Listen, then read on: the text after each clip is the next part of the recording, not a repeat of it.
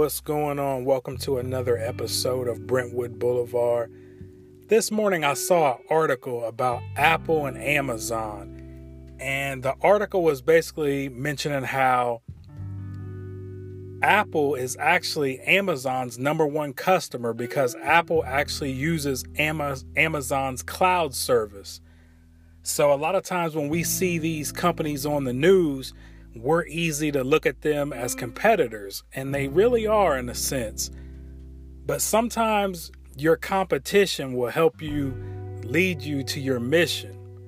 When we think about David going up against Goliath, no one else wanted to stand up against this giant. But David knew that God was on his side, so he went up against Goliath. So Goliath was the competition that put him in position for his mission, which was to be the king.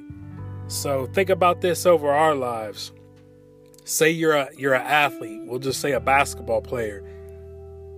When you're on offense, you might have someone who's defending you, who's a great defender, which is our competition. But really that defender is going to make you a better ball handler, because if they're playing great defense, in the long run, they're making you a better basketball player, and vice versa.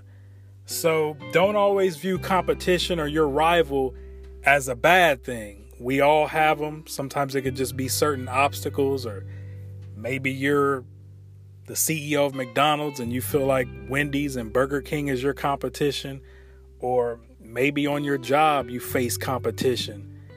But view competition as a way to put you in position for your mission, and just stay encouraged. One love, Brentwood Boulevard.